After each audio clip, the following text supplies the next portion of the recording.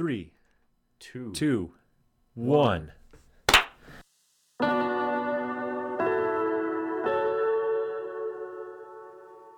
Welcome to Beyond Flag, a Beyond the Pines production, created by, with, and for the people of Flagstaff, building connection in the town we love.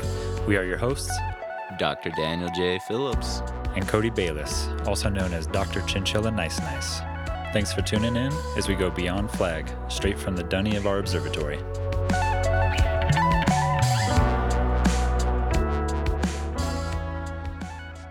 Dan, Cody, we made it, man. we We made it. Look at you sitting in that chair. Mama, I made it. I'm on a couch over here. Yeah. We got a potty going.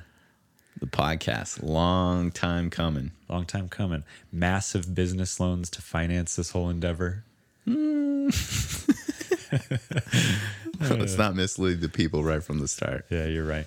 Speaking of start, we should probably introduce ourselves a little bit, huh? Let's do that. You're the one that would know what was socially appropriate. So I do think it would be socially appropriate to introduce ourselves. thanks for cueing me in on that. For sure. We'll help you along. So I have the pleasure of introducing Dr. Daniel J. Phillips, a flag transplant from Arizona's northerly sibling, Utah. A local psychologist with an orientation toward pure white cane sugar and ideas. An advocate.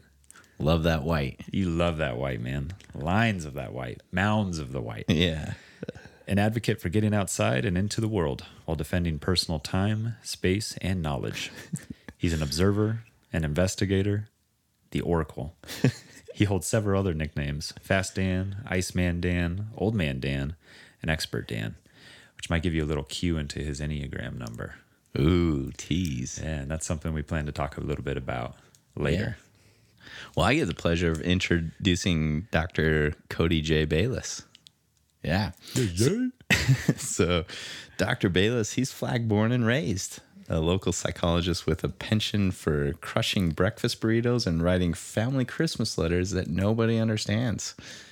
He's a loyal skeptic with an orientation toward human connection. He's a dreamer, a questioner, the alchemist. Cody also possesses nicknames similar to me. His nicknames mostly involve the word nice, though. There's Cody Be Nice, or after he completed his PhD, there's Dr. Chinchilla Nice Nice. Also, there's Junior Tech Nice Nice. Junior Tech, nice. Unreal. These nicknames really give you no insight into his Enneagram. What about just nice? Yeah. That's got to be something with my number, no? Dr. Be Nice. Oh, yeah. Yeah, I guess that relates. That whole connection vibe. That whole connection vibe.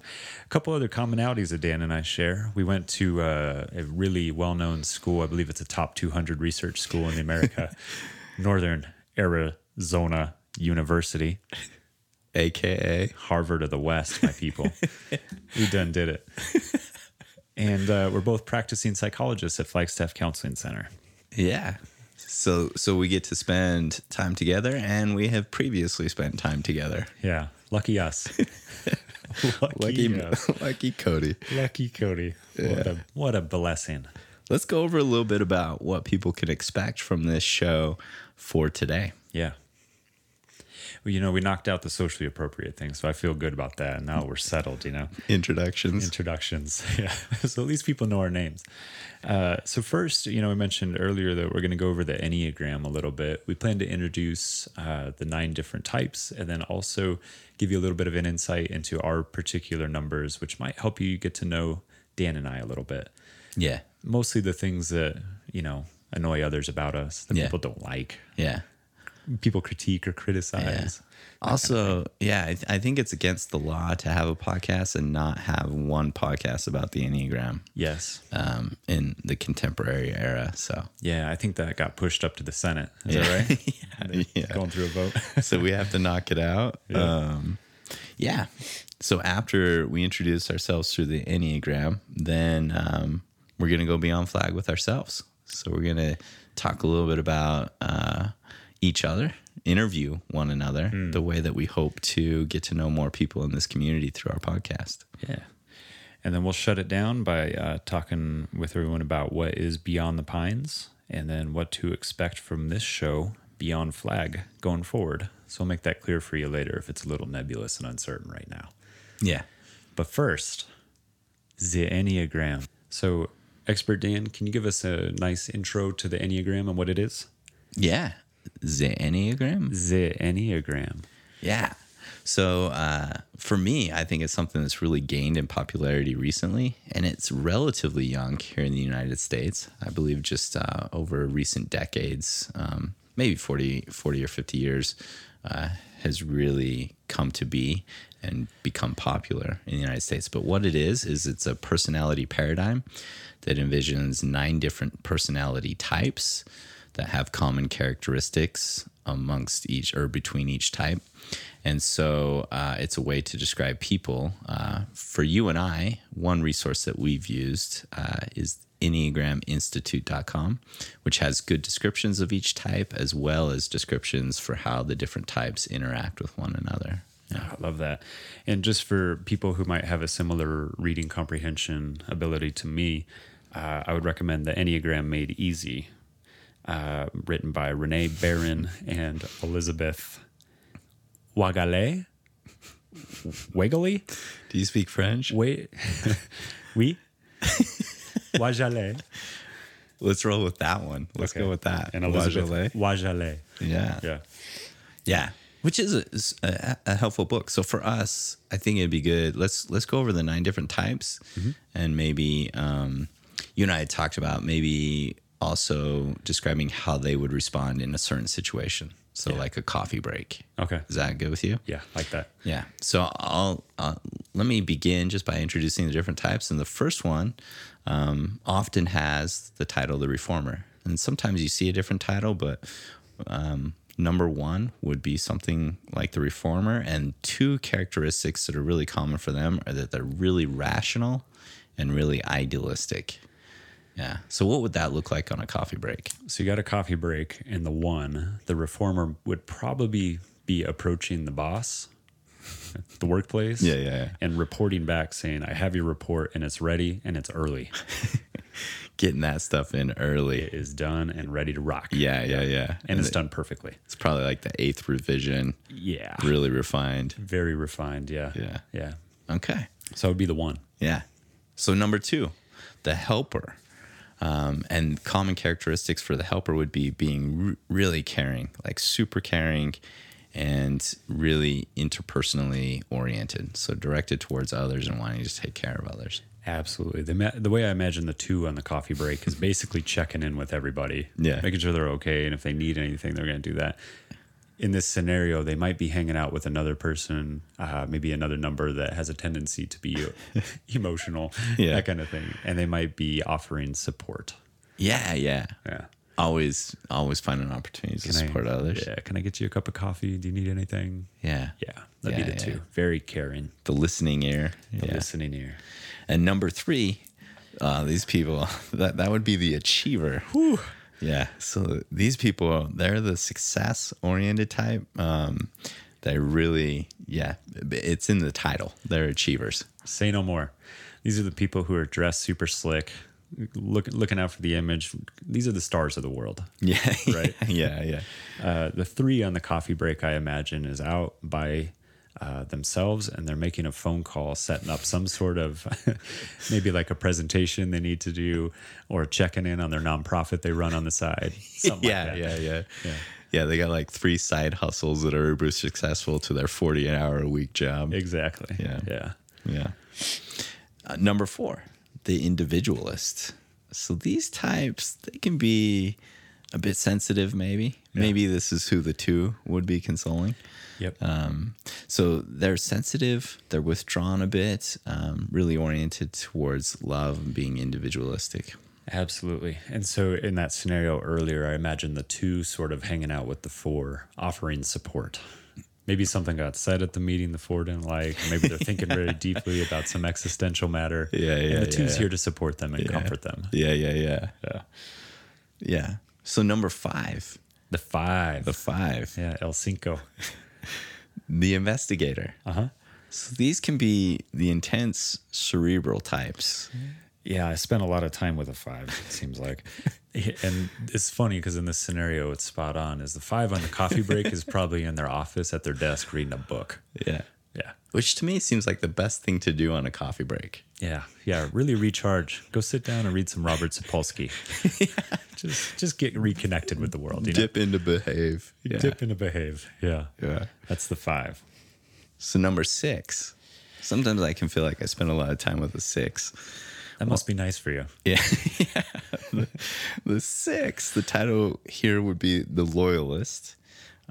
These types are really committed and they're security oriented. So they're really looking to feel secure in the world. Gotta know everything's okay, right? Well, everything mostly is usually okay. Huh. So the 6 on the coffee break in this scenario might be checking to make sure that the coffee pot wires are plugged in. Nothing's. Yeah. There's not going to be a fire. Yeah, everything's safe and secure. The fire extinguisher is safe on the wall. Yeah, it's meeting the code, that kind of thing. Yeah. Would this type also be want to make sure that everything was okay with what was just covered at the meeting? So like they're coming away from the meeting and they want to make sure that they came across well and everything went well in the meeting. Yeah, I think a 6 is going to be very oriented in that direction. Okay. Yeah. Okay. Okay. Number 7. You asked that like you've had Personal experience. personal experience with that. With someone dipping into that.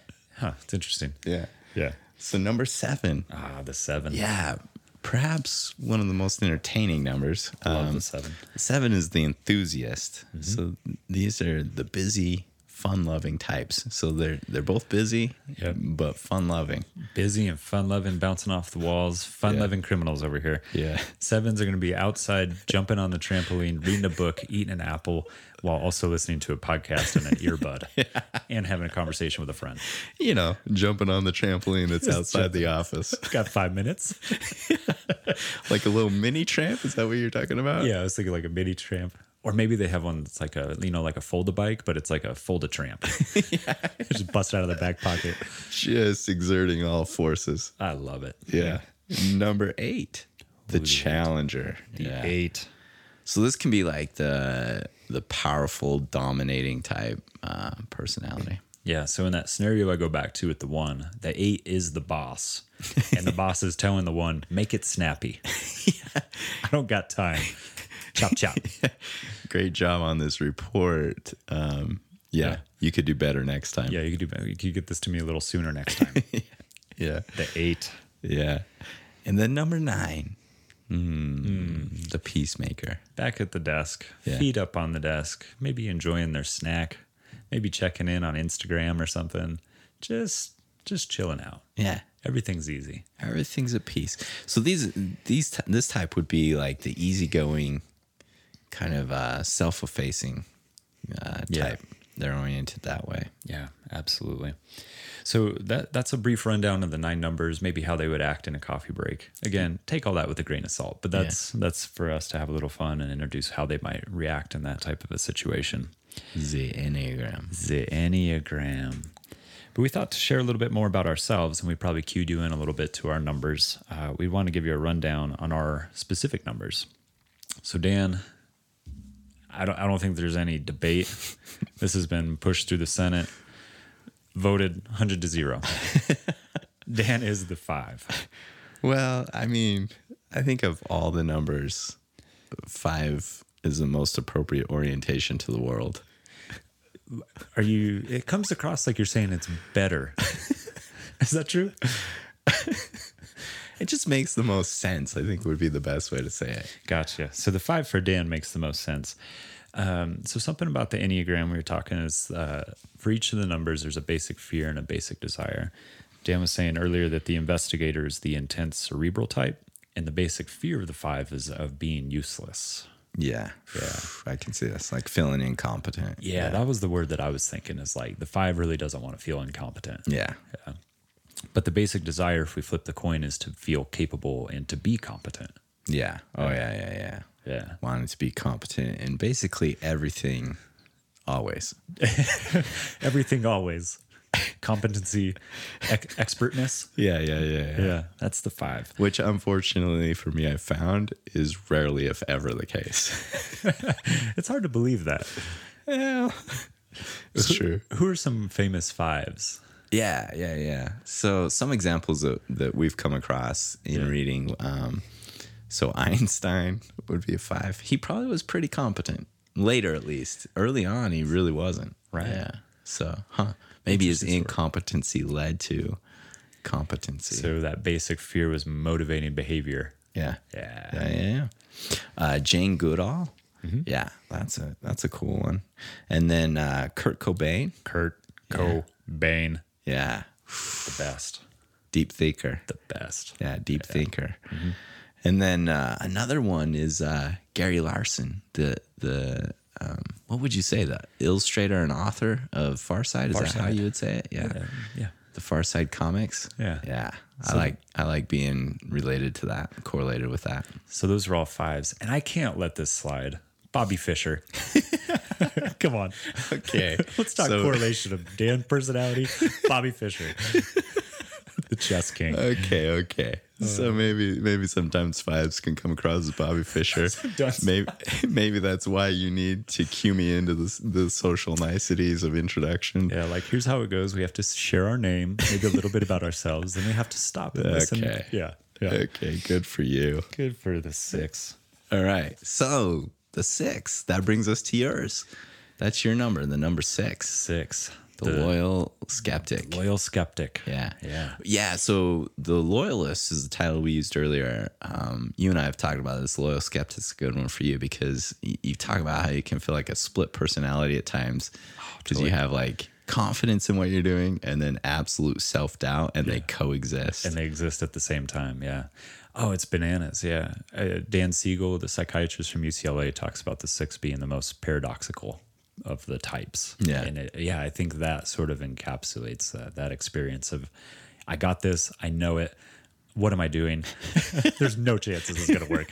Just the vacillation back and forth. Oh, totally. And sometimes I get to see that manifested in real time. Which is probably a real pleasure for you. Oh, it always is. And I notice that you like to draw on that sometimes. Sometimes I may gaslight that a little bit. A little bit. a little bit.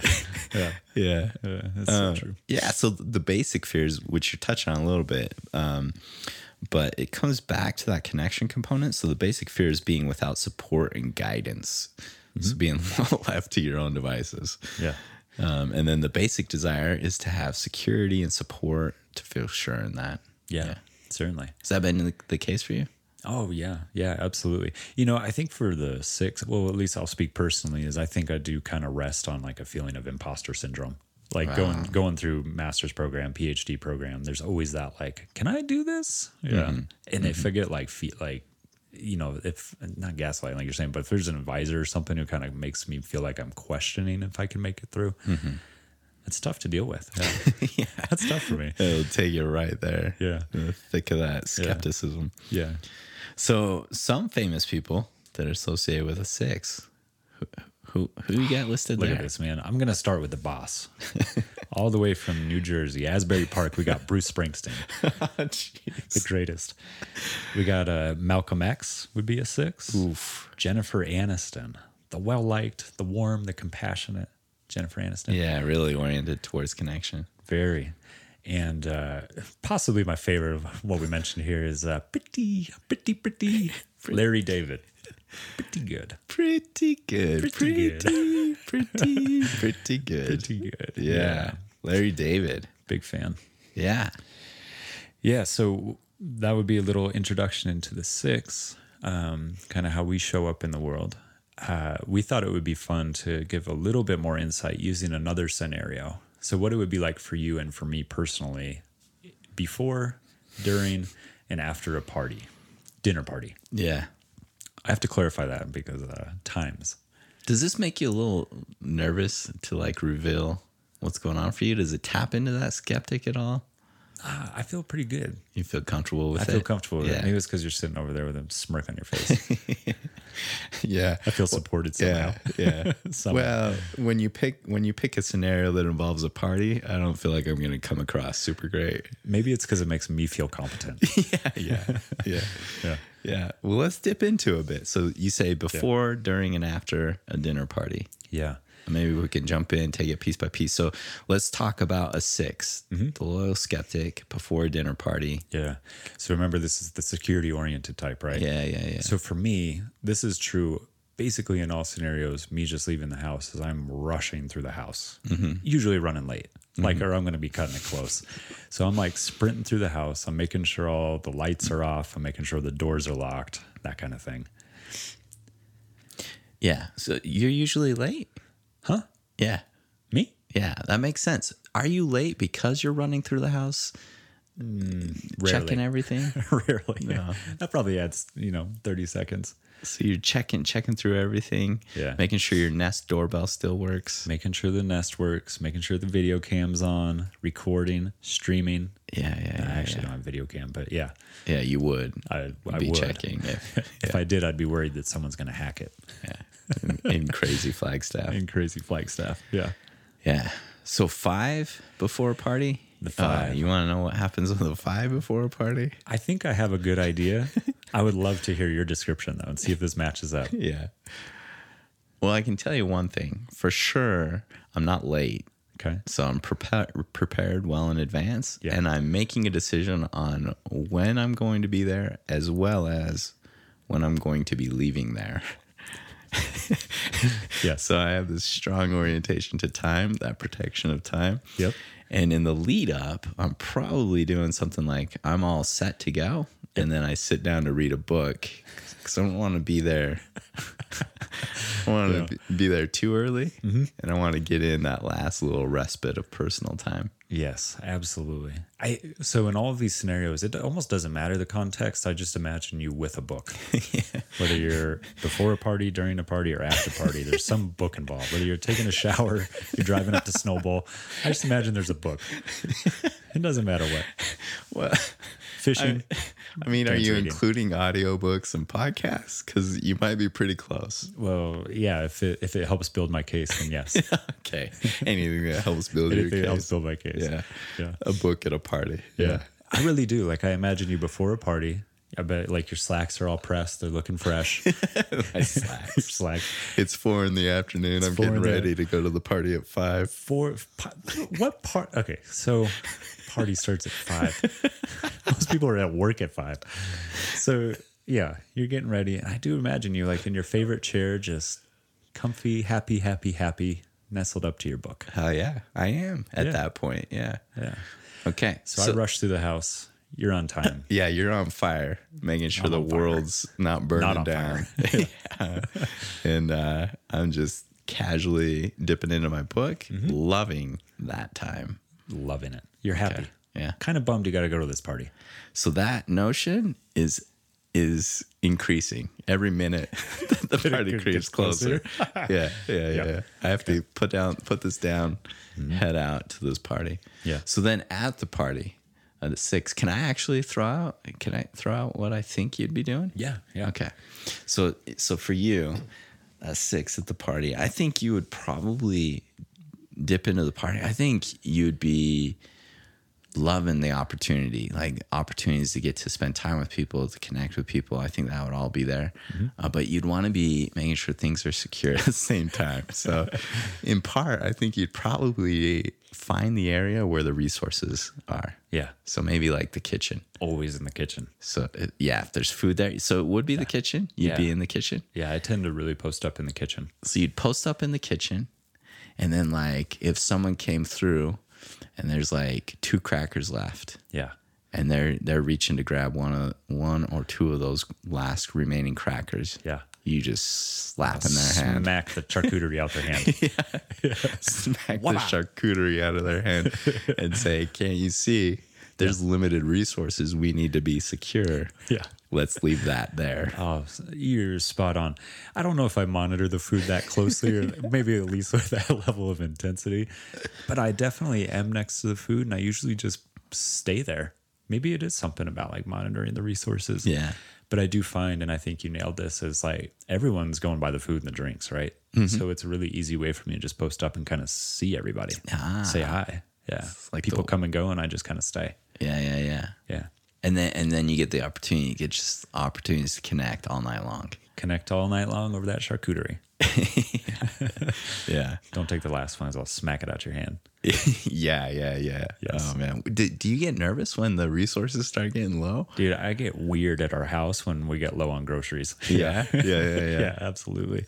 I start thinking like, whoa, wait, when are we going to go to the grocery store? I mean, it's down the street, like this is all doable stuff. But yeah, I get kind of weird about that. Groceries in particular. Yeah. Food, you need that. Yeah. Gotta keep it stocked up. Yeah, man. So at least someone's paying attention. What about the 5? I'll take a guess as to what the 5's doing at the party. You mentioned a particular orientation toward time, space, knowledge, Yeah. right? So 3 valuable things. very valuable. I imagine you Horde and Bogard really protect Okay. That seems a little hyperbolic. always and everything. So I imagine you at the party, kind of like back against the wall somewhere, able to look out like you're in your own personal observatory, able to just look at all the interactions, see who's talking to who, how people are responding. And it's not that you're doing this alone. I also think that you're going to be in conversation with people, and you're going to be drawn to talking to people that either are or were close to, that you feel comfortable with, or like know that you have a good connection with, or you're going to be particularly drawn to someone who has something to share that you're interested in. Oh man. Like nailed it. Yeah. Okay. Yeah. So I do like spending time with people, but yeah, there's a little bit of a guilty orientation towards like I either want to spend time with people that I have an established deep connection with, or like people that I like respect, admire, feel like I'm going to get something from. Yeah. So, and most people have one of those 2 things. Like either I have an established connection with them, or there is always something interesting to learn about people. Certainly. But I'm a little stingy and stringent with that. You tend to lean toward the I of capital I and introvert. Yeah. Oh, yeah. Zero extroversion. Yeah. The crazy thing too, though, is I think in that moment, in part, I'm like posted up with my back to the wall, looking out to the party. Yeah. Because like it's not just my interaction I'm paying attention to. Like I can't like turn off the switch to like pay attention to like every dynamic in the room, like who's talking to who and what's going on in that dynamic. I was going to ask if it's like, is it like mind chatter at that point? Like, are you paying attention to all that stuff? What's that like? Well, the crazy thing is this is almost like a relatively recent insight. Like I thought everyone did this. So it's not like, it's not like interfering. I do think it like becomes energy draining if I'm in an environment with a lot of dynamics going on for a long period of time. Yeah. But like I can focus on the conversation and focus on like, oh, those people are friends, or like things like that going on. Okay. Yeah. One thing I think is important to note, because I do understand that you have an orientation towards humans too. Like you're not totally, and I think I was going to note was that you're not transactional. Like I think it comes across, we could paint this picture of like, you're only going to find the person who has something to share. Yeah. I don't experience you like that at all. Like I think you are very oriented toward people. Yeah. But your tendency. Right. Oh yeah. And admittedly, I am like a bit selective about how much I invest into that. Yeah. But yeah, like you're spot on. Back to the wall, oriented out to the room, focused on maybe one-on-one interaction. Yeah. But paying attention to the entirety of the room. So instead of reading a book, which would be great at a party, I'm probably like reading the room. Yeah. The here and now book. Yeah. The book of here and now. The book of here and now. So one thing also I would imagine that's going on in the back of your head is you're kind of doing the countdown, wondering when your alarm's going to go off so that you can leave at an appropriate time. Which may be the segue into talking about after the party, but like no joke. I have like this internal clock that never stops either. Like I rarely have to use an alarm to wake up. I most often wake up before the alarm goes off by 5 or 10 minutes and then just turn it off and get up. Same at the party, dude. That alarm is in there. Yeah. And so that time that I predetermined, I rarely miss. Yeah. And I believe usually if I miss it, it's the result of some extraneous variable. Yeah. That's it right there. Yeah, yeah. Oh, that's exactly how I imagine it. So then I'm dipping out at the end of the party. At about 6:15. Yeah. Yeah. Do you have any guesses as to what the 5 does dipping out? And then I'll guess what a 6 does? Like when you get back home. Yeah. Yeah. So I think your alarm goes off. You slide right out of that party and you're driving home with a smile on your face. I think you walk back in the door, happy, happy, happy. You sit in your favorite chair and you go right back to that book. Yeah. Depending on how late it is. If I get out of the party by 7:30, I go back to the book. If the party goes really late, like to 8 or 8:30, then I might have to slip into my bedtime routine. I can't help but shake my head over here. The party goes really late till 8. It's like when parties start. Yeah. That's like an early party. Yeah, that's when nefarious parties start. All the, yes, nefarious activity occurs after 8 p.m. Yes. Here's the other thing I imagine if that party does go late and it reaches 8, I guess I imagine you go home and then you like pick out your clothes for tomorrow, whatever activity you're going to be doing. You make your lunch, you get everything all set so it's ready for you. That may or may not be accurate. Yeah. It's pretty accurate. You can either confirm or deny. Yeah. In fact, I think my wife makes fun of me for that exact phenomenon. Yeah, she has good reason to. Yeah. So the 5, you're going back to get ready for tomorrow, get everything in order, or you're reading your book, just happy to be home, relieved. Well, I can't read the book and be happy until I've laid everything out for the next day. Okay, so it's like, gotcha. Yeah. Yeah. And is it relief? That's what you feel when you get home? Yeah. Okay. Like go back to that protected time and space. Mm-hmm. So for 6, I think about you leaving a party. First of all, I have the idea that you're just like, there's no set time in your head when to leave the party. Yeah. And so it's just leaving usually probably at the end of things. So yeah. like I'm frequently the last person at a party. Are you? Yeah. I would say my wife and I are often the last people. Yeah. And we'll usually offer to help clean up and that kind of thing. But yeah, we kind of stick it out and to see everyone out and then we leave. Yeah. To like 9? 9? When like a lot of people haven't even showed up yet. So you're one of them nefarious party goers. I am a nefarious party goer. Yeah. So you hang out till the party's all over. Mm-hmm. You're making sure the resources are able to be sustained throughout the party. Yeah. So you're maybe rationing throughout, filling drinks, putting drinks in the cooler when needs be. Yeah. Checking on all that stuff. When you finally do dip out, when you leave, I imagine you thinking, was I okay in there? Was everything okay in that situation? Did I piss that person off? Yeah. Did that? Yeah. Was I okay with everyone in that party? Did I connect? Okay. Yeah. And then that being counterbalanced by thoughts about, is my home okay? I got to go back and review that Nest Cam footage. Oh man, I hope no porch pirates came up. Yeah. Yeah, it's funny you say that. So I do feel like there's some sort of like evaluation of my experience, and if anything happened that's unusual, I'll probably tend to dwell on it a little bit or try to make sense of it. But once I get home, although I love like being out with people and connecting, that kind of thing, I also really enjoy being alone. Like when I get home, I feel relieved also. I feel like, back at home kind of thing. I like that feeling. So you're happy to be home. So there's a sense of relief for you too. There is, yeah. Okay. Absolutely. All right. So that's a little bit about the 5 and the 6 before, during, after the party. Again, if you want to learn more about your type, we direct you to the EnneagramInstitute.com. Yeah. See how that plays out. See if you connect to any of the numbers. Yeah. I was thinking what we could do next is go over what we hope to accomplish in this podcast by getting to know people better. So going beyond flag with ourselves. Yeah. Daniel J. Phillips. And Cody Nice Bayless. Nice. Cody Nice Bayless. Middle name Nice. Yahoo. Yeah. Yeah. Well, so Dan, earlier, asked you if introduced you, right? We talked about going to the Harvard of the West, mentioned you're a psychologist here in the state of Arizona. Tell me a little bit about your practice and what you do. Yeah. So I work predominantly as a psychologist, practicing as a therapist, clinical clinically with others.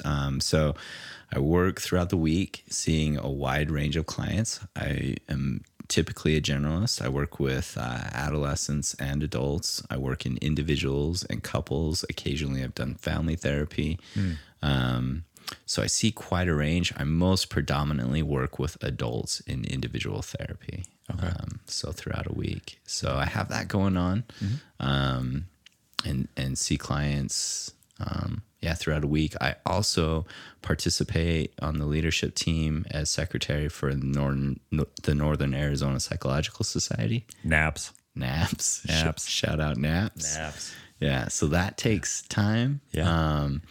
And then I really, other than that, that's my professional interest at this time. And then I have like things I dedicate my personal time to. Yeah. That all sounds like it would keep you really busy. It does. I don't think any busier than most people. Okay. I mean, being plugged into the system as an adult, you just gotta Just cogging away. yeah, just a cog in the machine, and that's the cog that I am. Yeah, no doubt. So in therapy, you mentioned being a generalist, working with a lot of people. Do you use any particular type of therapy, or do you have a theoretical orientation that informs your therapy? Yeah, that's a good question. And it's really tough to answer, to be honest, because I think it can vacillate so much. And for me, I like living in the realm of ideas so much that I see so much overlap. And sometimes I see modalities as just a different set of vernacular with a lot of the same concepts. So true. Yeah. But I do come back to what's commonly referred to as cognitive behavioral therapy, which in my succinct summary of it is I just describe as a look at how thoughts and behaviors influence relationships, pursuit of life goals and emotions, and working through that. Yeah. And so I even think even more specifically, I do fall into what's referred to as rational emotive behavioral therapy, which is a bit of a subset of that. Yeah. But I have a psychodynamic background, and I can fall into looking more at attachment and how that influences psyche contemporaneously for individuals, and trying to use that framework to inform the types of questions I ask. Yeah. I also work in a lot of a here and now processing, which is a bit into interpersonal therapy. Yeah. So I can meld those. And then lastly, humanistic, which is really oriented towards following the client-centered type therapy. And those four I can predominantly point to in the interventions I use in session. But I think it is just a broad collection of ideas. Yeah. Oh, yeah, certainly. Well, those four theories kind of encapsulate that or represent a broad idea. Yeah, that's really cool. So earlier I mentioned that you're from our northerly sibling. Yeah. Utah. Beautiful Utah. Yeah. Is that where you were born? I was. Born and raised in the same house throughout childhood and adolescence. Where in Utah? So it's in Salt Lake City, but there's lots of little towns there. Yeah. The same way that I think the Phoenix area has lots of different suburbs. And so where I was from specifically was Taylorsville, Utah. Okay. Yeah, it's on the southwest side of Salt Lake. Southwest side of Salt Lake. Yeah. You were there, born, raised, did everything there. West side? Okay. Yeah. Salt Lake, man. So you grew up in Taylorsville. And then what'd you do after high school? So for high school didn't go super smoothly for me. I ended up graduating from an alternative high school. And so graduating from an alternative high school, I didn't have a lot of confidence, like going to college. People talk about going to college at that point in life, and that wasn't really something I considered. And my family, we didn't have a family history of going to college. That wasn't like a typical path either. And so I lived in Oregon for 2 years. I bounced around a bit and then began work ultimately in my early 20s. I'd kind of made some personal changes in my life, and I ended up going and working in like a behavior disorder unit at a middle school. So working with like middle schoolers. Yeah. And working there as an aide, helping kids that essentially had been kicked out of class, maybe that were similar to reasons why I'd been kicked out of high school. I was going to ask if you ever got confused for the students there. I actually did. Really? Yeah, I did. Yeah. More so like I had made a lot of changes in my life at that point. So it was more so because I looked really young. And so, yeah, occasionally I did.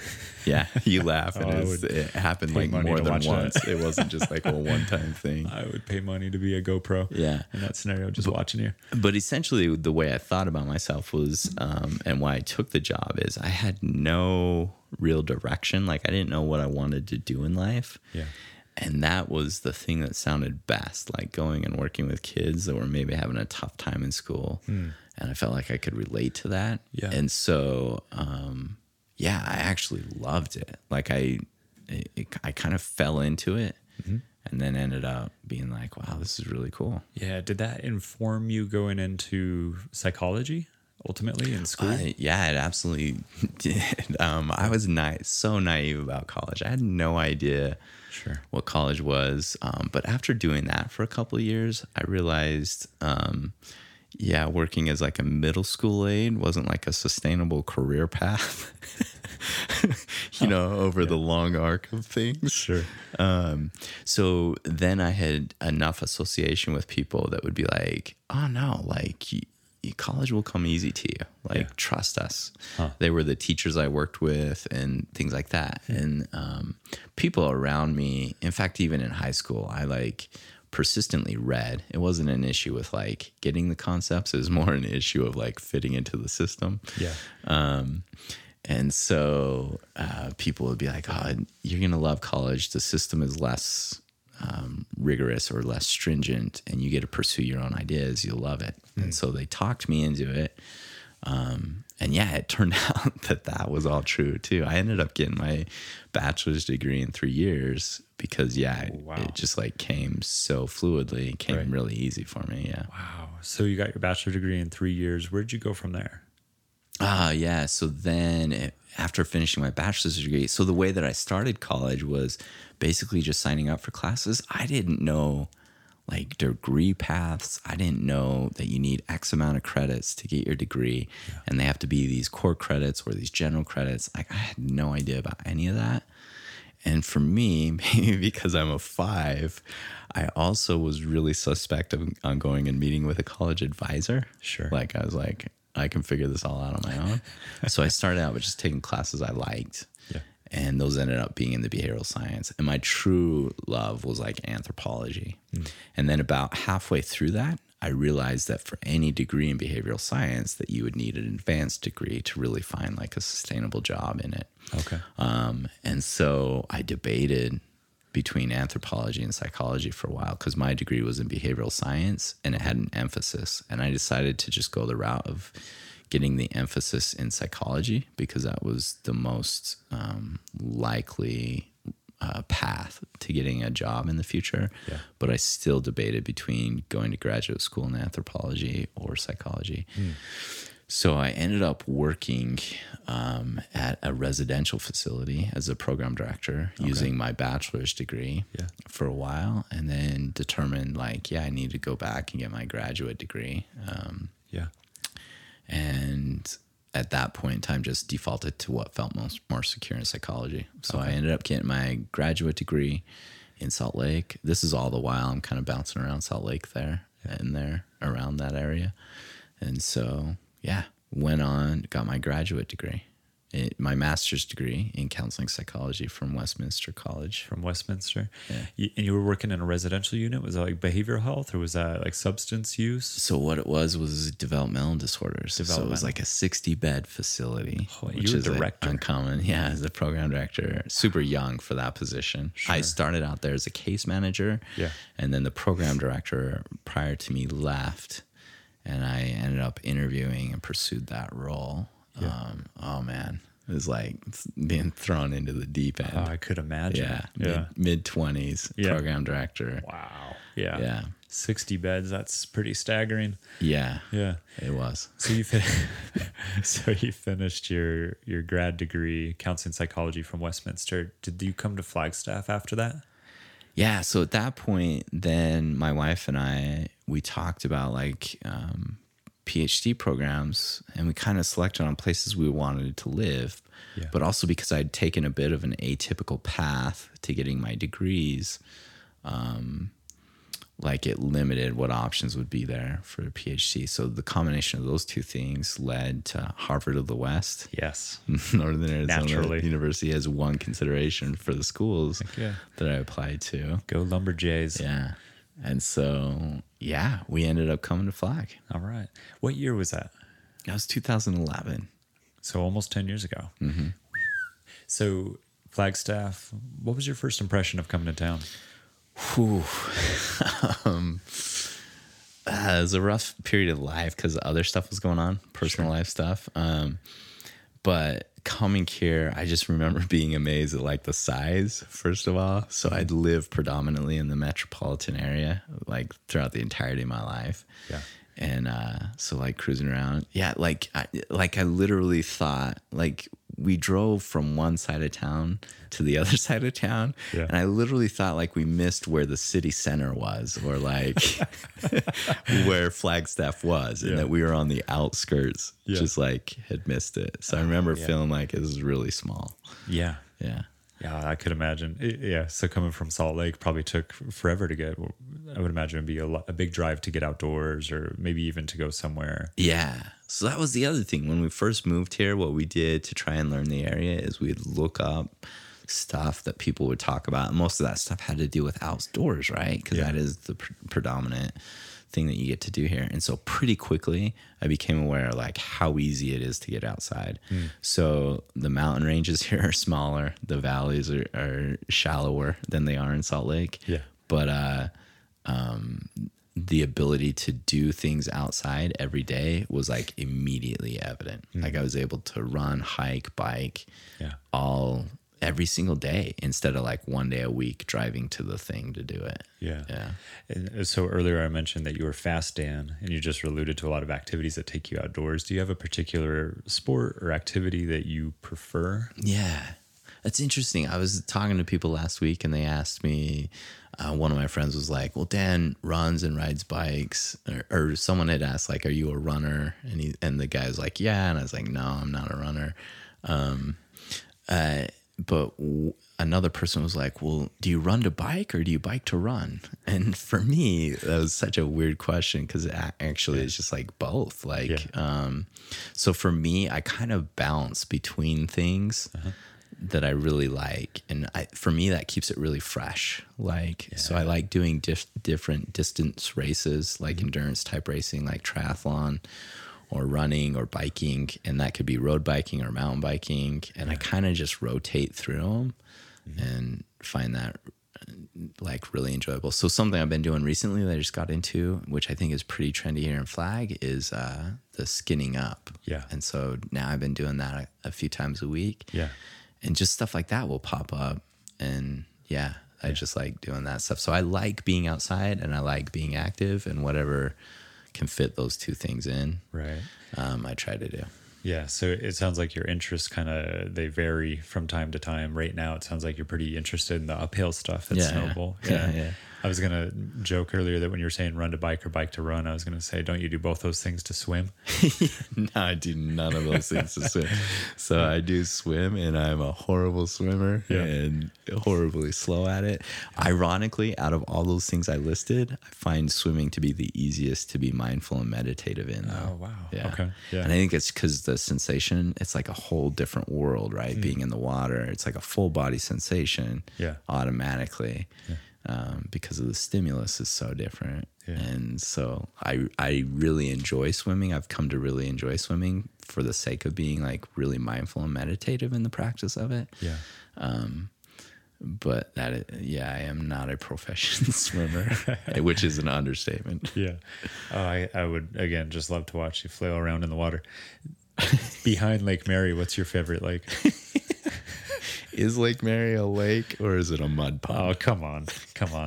You got the Pacific Ocean. You got Lake Mary. Yeah.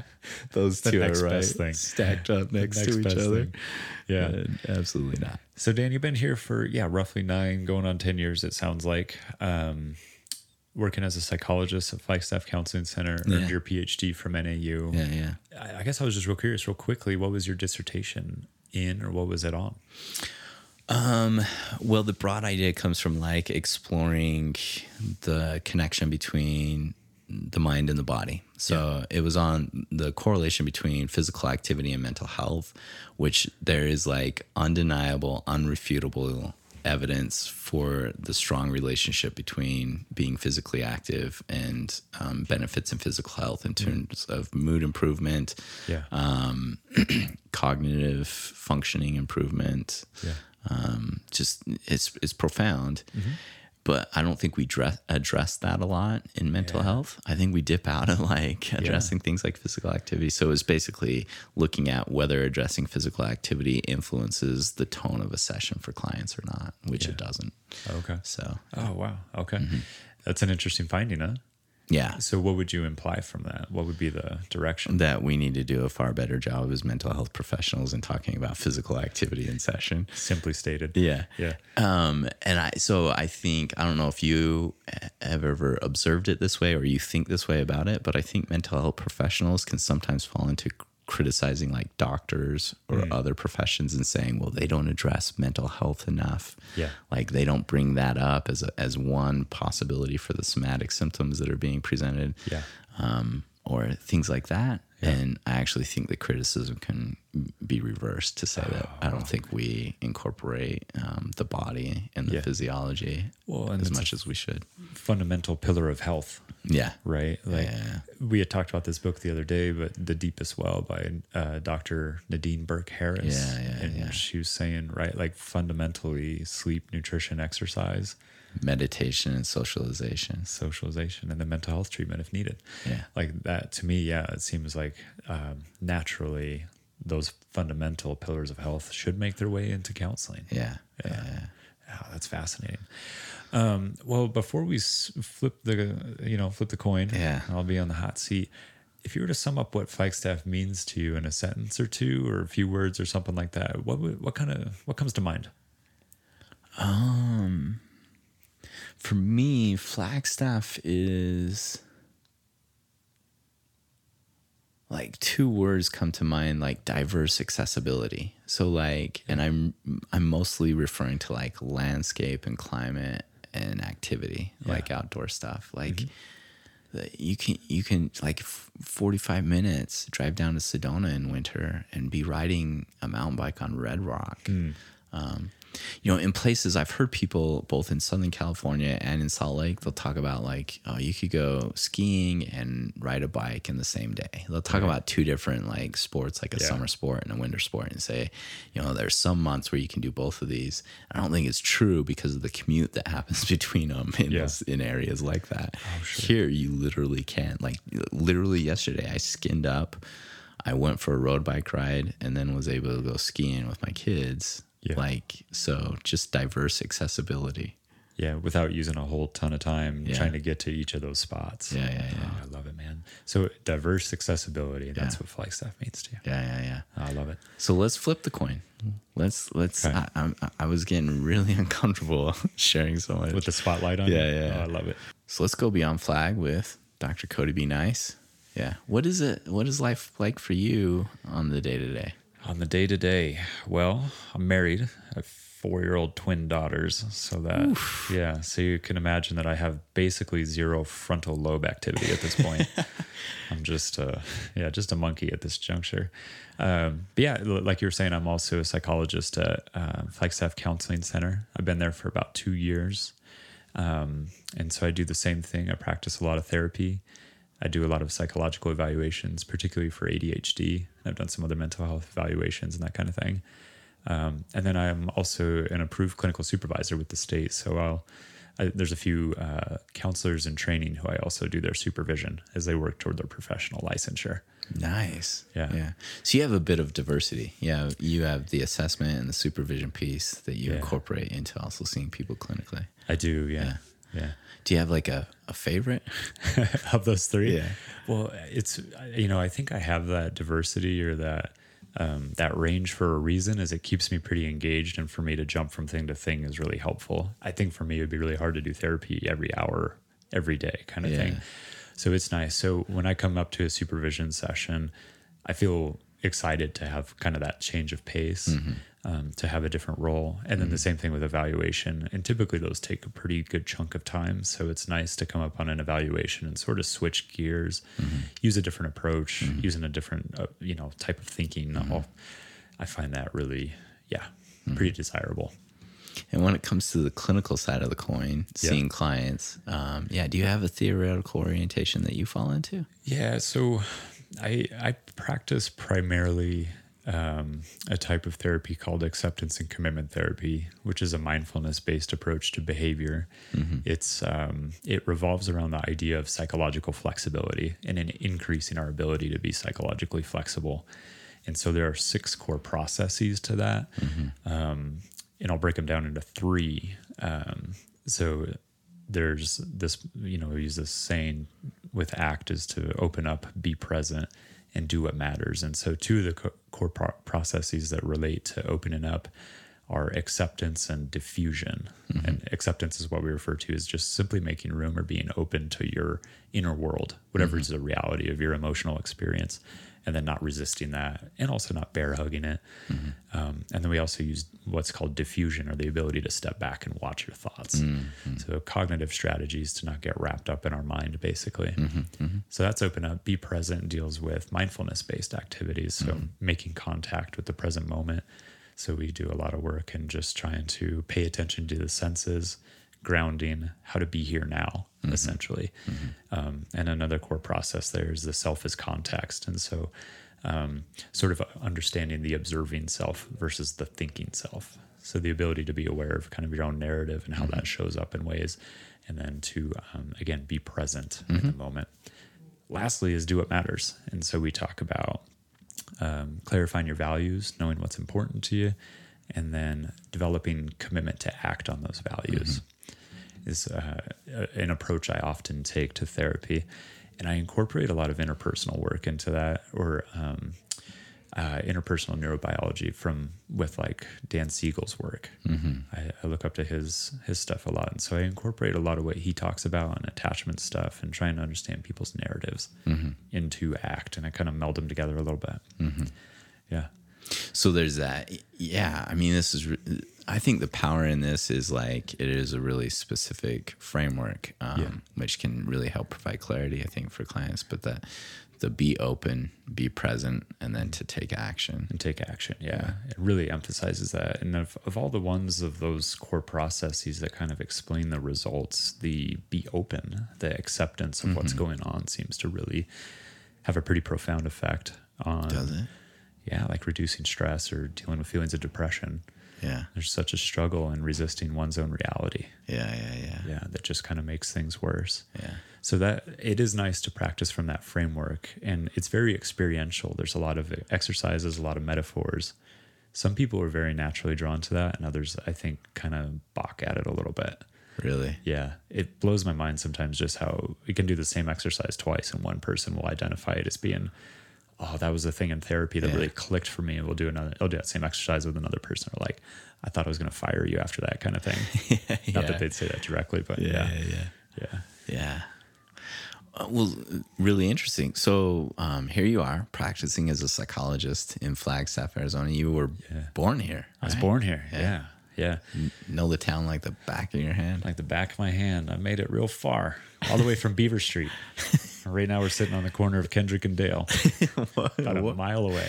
In the dunny of the observatory. The dunny of the observatory. Yeah. So what was it like growing up here in Flag? Gosh, I loved it. It was I really enjoyed my childhood. I grew up in a neighborhood that was chocked full of kids. And so I just remember coming home from school and just hanging out with everyone from the neighborhood. And we would just go cause trouble, just run around the neighborhood, play sports or whatever.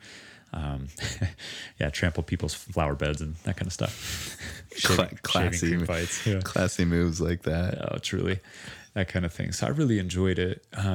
Flag has changed so much over the course of, the last 3 decades, particularly the last like 10, 15 years. It has really evolved. And so it's a little bit strange to see what it's like now versus then. It was much, it had even more of a town feel to it back then, I would say. Very, very small, very tight knit. Yeah. Wow, cool. So you went to high school here in town, and then what did you do after high school? Yeah, so I graduated from Sanawa High School, which is now middle school, right? Go Mustangs. And then I went to NAU, and so I was a lumberjay for a year. And Lumberjays? Go Lumberjays, yeah. I lived in McConnell Hall on the south side of campus. Jeez. Yeah, people always refer to it as McCompton. So I lived in McConnell. Was it new back then? Oh, no, it was old back then. It's still there, yeah. Yeah, oh, I know it's still there. Still there. You hear stories about it. Oh, I could go on stories for days about that joint. So yeah, I lived in McConnell for a year, and then I moved to Los Angeles after my freshman year. I enrolled in a small liberal arts school called Biola. It's in South LA County. And then I lived out there for about roughly 4 or 5 years, somewhere in there. Finished my degree, and then served spaghetti afterwards. With your bachelor's degree? With my bachelor's degree in psychology. So if anyone who's considering a path in psychology wants to know where that lands you with a bachelor's, you Cooking can, spaghetti. Old Spaghetti Factory in Fullerton, California. Yeah. So I lived out there for a while, and then I moved back to Flagstaff in about 06 or 07, somewhere around there. Well, let's go back a bit. So Yeah. So did I think the biggest question that comes to mind probably is in the minds of anyone listening to this is does getting a bachelor's degree in psychology help to cook spaghetti? Oh, no. So I was a server, and I was terrible. I was an awful server. Dude, I tip servers well because I feel like my heart goes out to them. I sucked at serving. Yes. Simply stated. Yeah. It was hard for me. But yeah, does psychology help me with serving? No. For me, no. No. So in actuality, I wanted to ask you more. So you took 1 year here at NAU right after 1 year. Yeah. finishing high school? Yeah. And then you dipped out to SoCal for 4 to 5 years. Yeah. Got your degree there. Was cooking. And then how do you go from, if you stuck around after getting your degree down there, Yeah. why did you make the decision to move back? I would just say that I was wildly unhappy at the time. Like, I think I had grown into a place where I wasn't real satisfied with serving spaghetti. Didn't really see much of a future for myself in Los Angeles. And a huge driving factor was getting out and being in a place that I think it represented what it was like where I grew up. So I had looked at maybe moving to Oregon. I had looked at moving to Colorado. And then I looked at Flagstaff. And ultimately, a job opportunity came up here working with high school students and middle school students. And so I took that job and moved back to Flagstaff. Yeah. So you took that job, you Yeah. come back here. What happens after you get back here? After here, so I worked in that job for about 3 years. It was exactly 3 years, I think. And that led me to getting back at NAU and working on my master's. Yeah. So that was a pretty pivotal time in my life. I was single. I was working with high school students and middle schoolers. I worked a lot, but I also had a lot of time to myself. And so I spent a lot of time reading, spent a lot of time outdoors. And then just kind of considering, earlier you were talking about, like, I wasn't really sure where to go and that kind of thing. I felt that. And then through that job, my favorite part of it was basically just having like one-on-one meetings with students, and they would talk about what's going on in life, whether parents are getting divorced or being bullied at school or whatever relevant issue. And for me, that was the most appealing aspect of the job. And that sort of motivated me to look at going into counseling and psychology. Yeah. So you start the master's program while you're working that job, and did you hold on to that job throughout your master's program? Only for a semester. Okay. Yeah, I dropped down to part-time and I was going to NAU full-time. I was waitlisted actually when I got accepted to the program, so I wasn't sure that I was even going to be in. So I had held on to that job with the understanding with my supervisors, like, hey, this might, if school happens and I'm going to go this direction. If it doesn't, then can I keep my job? What does that look like? Yeah. So then I was waitlisted initially, and then got an invitation to the program, and then made the jump. Wow. Yeah. Okay. So then you began to get a little more direction, it sounds like through that job. And did what you were learning in your program, did that match up to what felt good? Yeah, absolutely. Okay. Yeah. And so that led me to school. And then, in school, I then started working as a behavioral health tech at the Guidance Center. Yeah. Yeah. Okay. How was that? Oh, that was good, man. I mean, I ended up staying at the Guidance Center for over 9 years. Yeah. In a variety of roles. So while I was working on my master's degree, I was doing that full time. Then I was working full time as a BHT, and then moved up to a substance abuse counselor after a year and a half, I think. Did that for a few years. It was accepted to the PhD program. Did that while I was in the PhD program. Did my pre-doc internship at the Guidance Center, and then after that, moved into more of an administrative role. I was a clinical manager, then a clinical director for a little while. Nice. Yeah. So then you stick around, you work in those jobs, you complete your PhD, you earn the title of Dr. Chinchilla Nice Nice. Chinchilla Nice Nice. Yeah. And then you had mentioned that when you came back, you had that time to yourself where you spent a lot of time reading, and you said getting outside. What kinds of things do you do to get outside? Yeah, there's two things. Primarily, running is the way that I get outside. And I had always run on streets. And when I came back, I remember kind of just being like, this is cool. I like running, but it wasn't super fulfilling. I did it more for just kind of the health aspect of it. Mm-hmm. And then I ran on trail for the first time.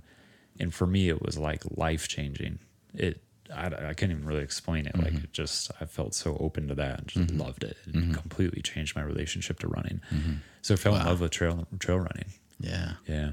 And then as a kid, I was a ski racer. So like my folks got me on the mountain when I was like 4 years old. Yeah. And nice. I was on skis at 4, and I did that till when I was 13, and then made the boisterous switch, the rebellious move to go to the snowboard. Oof. So I've been doing that since 13. And your parents have never recovered. That is true. That is a fact. That's the point at which they just lost all faith. Yeah, and the source of all my shame. Yeah, you've worked that out in therapy. Yeah. So, yeah. Well, cool. So you were ripping down the mountain at a young age, and then in your early 20s came back to trail running as the beacon for all that. Yeah, that really is. Yeah. And so now it's expanded. You know, I love just being outside generally. Like if I have the option to eat a meal inside or be outside, I'd rather be outside. Oh, yeah. Yeah. So we camp. We go out to beautiful Lake Mary with some kayaks, or we'll go around other areas. Muddy Lake Mary? Sorry, beautiful? Muddy Lake Mary? Lake Muddy? How's that a lake? Oh, come on. Are we going to go down this road? Dude, it's tough coming from an area. It's tough coming from an area that has actual lakes with like blue water in it. Blue water? Yeah. Huh. Water can be blue. Yeah, the way when it's in like a massive, reflects light. Yeah, I would say Lake Mary's blue. Well, if you look at it through the right lens, also there's this blue tint. There's this crazy phenomenon with other lakes in other states, is that they don't have to put a line of buoys down the center of it to guide boats to say if you go outside of this within any matter of feet, you're going to be sticking your propeller in mud. Yeah. So caution. Yeah. What a great lake. Okay.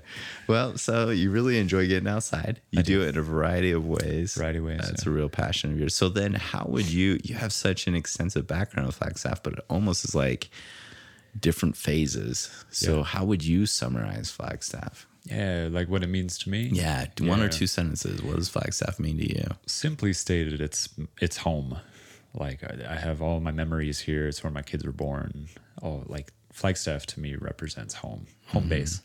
And the other thing I would say is that it's the hub. And I think kind of relates to what you were saying. Like I love Flagstaff because everything is so accessible.